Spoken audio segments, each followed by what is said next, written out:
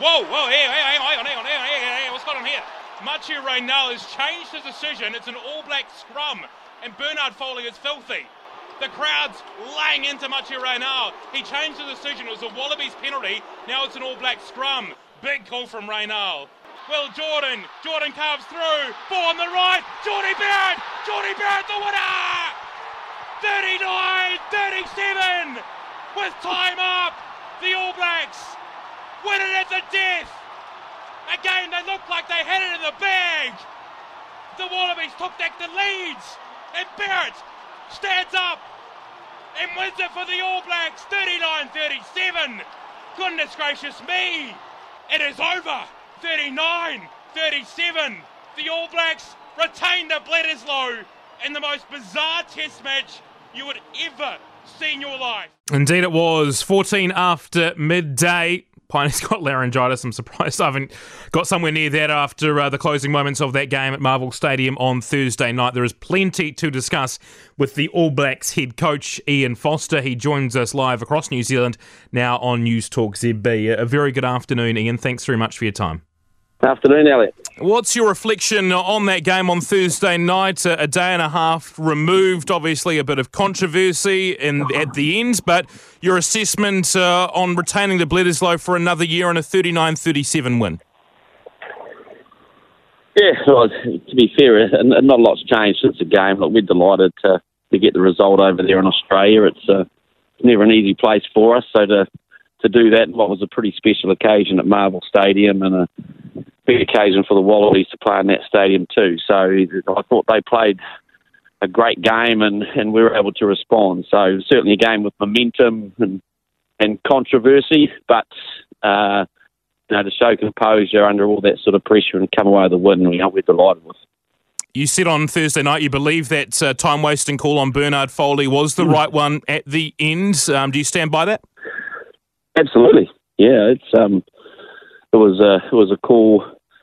There's a lot building up into that particular period where there's a number of delays and things, and ultimately, I think the debate's at two levels. The first debate is time wasting in a game, and I think that's worthy of a separate conversation. But it's because we've been trying to drive that message all year, to be fair, with teams how they slow things down. But the second thing here is that the ref was very clear in his instructions, and the game has to give the authority to the referee. And when he's asking players to do something and speed things up, it's our job to respond to it. As a rugby product, do you think that was the right call for the fans watching to penalise a player for time wasting, though? I just think I just answered that, Elliot. So, the game is run by the referee. He said time off, he warned them, he said time on, and then he asked them twice to play it. So I actually don't really see the issue with it. You mentioned time wasting there. I know you said it's a separate issue, but we see that in a lot of these games. The scrum resets, there's a lot of wasting of time with other elements of the game. Is that something that World Rugby needs to crack down on? Could this be a bit of a precedent, I suppose, heading forward? Well, I don't know the answer to that. What I do know is, there was one incident where a referee was really clear in his instructions and he wanted the players to respond. And so I don't think we can extrapolate that into a bigger issue. So I think that was one issue. I think when it comes back to how can you speed the game up, well, we're certainly in on that debate, and I think the scrum resets they are making moves to do that. I think there's clearly delays and teams going to lineouts and maybe that's another area that we can improve as a game. But overall, I think there's a whole lot of little areas that maybe can change. But I just don't really believe that last decision is tied to that debate. I think the last decision was should you actually listen to a referee on field when he's asking you to do something. 31-13 up you were after 56 minutes. Is that a game you should have closed out by a pretty significant margin? Yeah, it would have been nice. Would have been easier, wouldn't it? So it's, but again, they are a good team and they came back. But again, I said it after the game is that we'd been defending really well in the Hamilton test and for significant parts of that test, and then suddenly we missed a couple of easy tackles, which just showed me that at the scoreboard we probably did knock off a little bit mentally, and it's not something we can afford to do. So there's a bit of a lesson there for us, and a reminder that for this week in Eden Park is, the Wallabies are an 80-minute team and a very proud team. So we're going to have to be our best for the full game. Are those lapses worrying? They've been at the start. We saw it at the end in Christchurch against Argentina. Now we saw it in sort of the 10 minutes or so in the second half. How worrying is that there are switch-off periods in this team at the moment?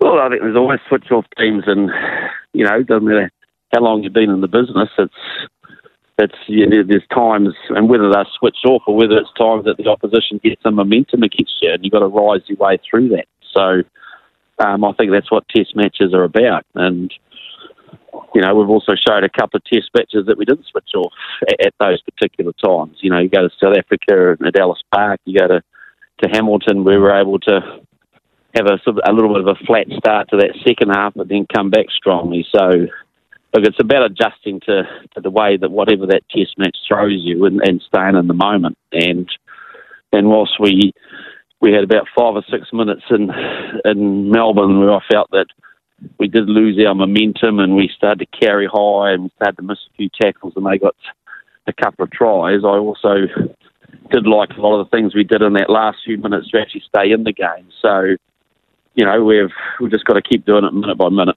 How much does the Bledisloe Cup mean to this team? It's been, 19, 20 years since the All Blacks won it. They obviously haven't given it back since Australia coughed it up in 2003. Does it still retain pride of place as the trophy you go into each year wanting to win outside World Cup years? Yeah, well, certainly. I think it's because it's been played for so long. It's got such a history. I think you saw the reaction of the boys after, our team after the game, how much it meant when Geordie scored that try, and it's really significant. And as is the rugby championship, and that's also a significant trophy for us. So, the fact they're wrapped up in one competition, it's I guess it's a couple of focuses, a little bit like the Freedom Cup, but it's meaningful for us. We love it, and to win it's pretty special, and now we've given ourselves a chance to get a hand on another trophy, albeit there's a team called South Africa, I guess, on the other side who have probably got a bit to say on that too. Yeah, we'll find out how they go tomorrow morning. Darcy Swain cited now in the hands of World Rugby. I know there's probably not much you can say, but you had a pretty strong reaction on Thursday night to I think it was having a problem with how it unfolded. That's been quite clear from World Rugby. The driving at the legs and limbs has been a focus for them this year. On the night, should there have been a stronger sanction? Oh, like you already answered the question. Look, it's in a process, and we're just got to let it go there. And clearly he's been cited, so a citing commissioner deems it was at a red card threshold. But we'll just go through the judiciary process and see what comes out. And we've been through that ourselves in July, albeit for something slightly different. So we'll just wait and see. How's Quinn doing? No different to how I reported yesterday. Okay. Look, the growth of this team, where do you think your team is at the moment? One game left in the Rugby Championship. Are you starting to see it come together, albeit there's been some sort of different ways to win, I suppose, in recent weeks? Well, there's always different ways to win, Elliot, and it's a test match because it's a test match, and it's and we're playing against a pretty good Australian team, and so we're pretty. They went 1-1 against South Africa recently, so we know they can play. So, where are we at? Again, I think we've got I think we've taken some big strides. We've got ourselves into a pretty comprehensive winning position on that test.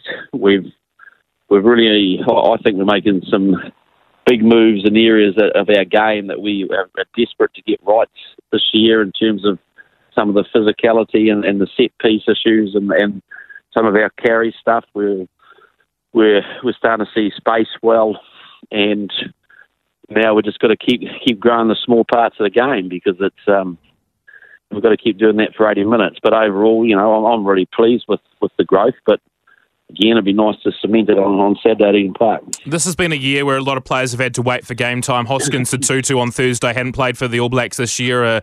Less defying Nuku, Severis, Roger Tuivasa-Sheck, others come to mind as well. You've obviously gone to the top team again. How much do you drive that during the week to keep these players driving the top team and keep them fighting for that chance when you're very much settled on what it looks like your first 15?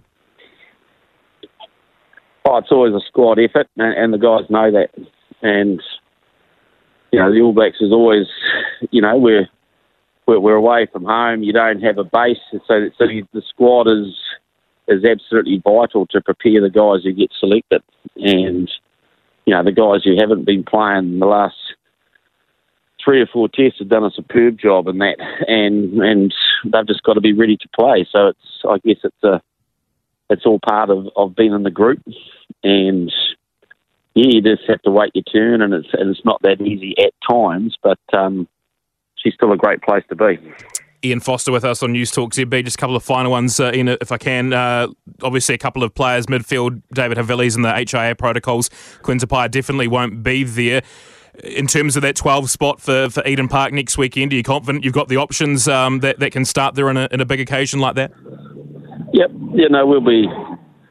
We'll go out with a team that we're really confident with.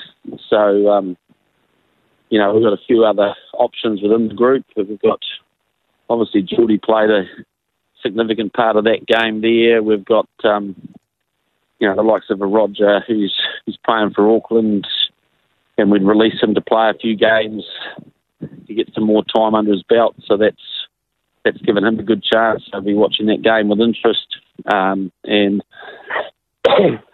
who knows what else you can find, Elliot. Just finally, Ian, you've retained the Bledisloe Cup. If you win the Rugby Championship next week, in the context of this year and the turmoil that this team has gone through, what would that mean to win 2 big trophies to round out the first 2/3, I suppose, of the year? Well, it'd be a good start, wouldn't it? It's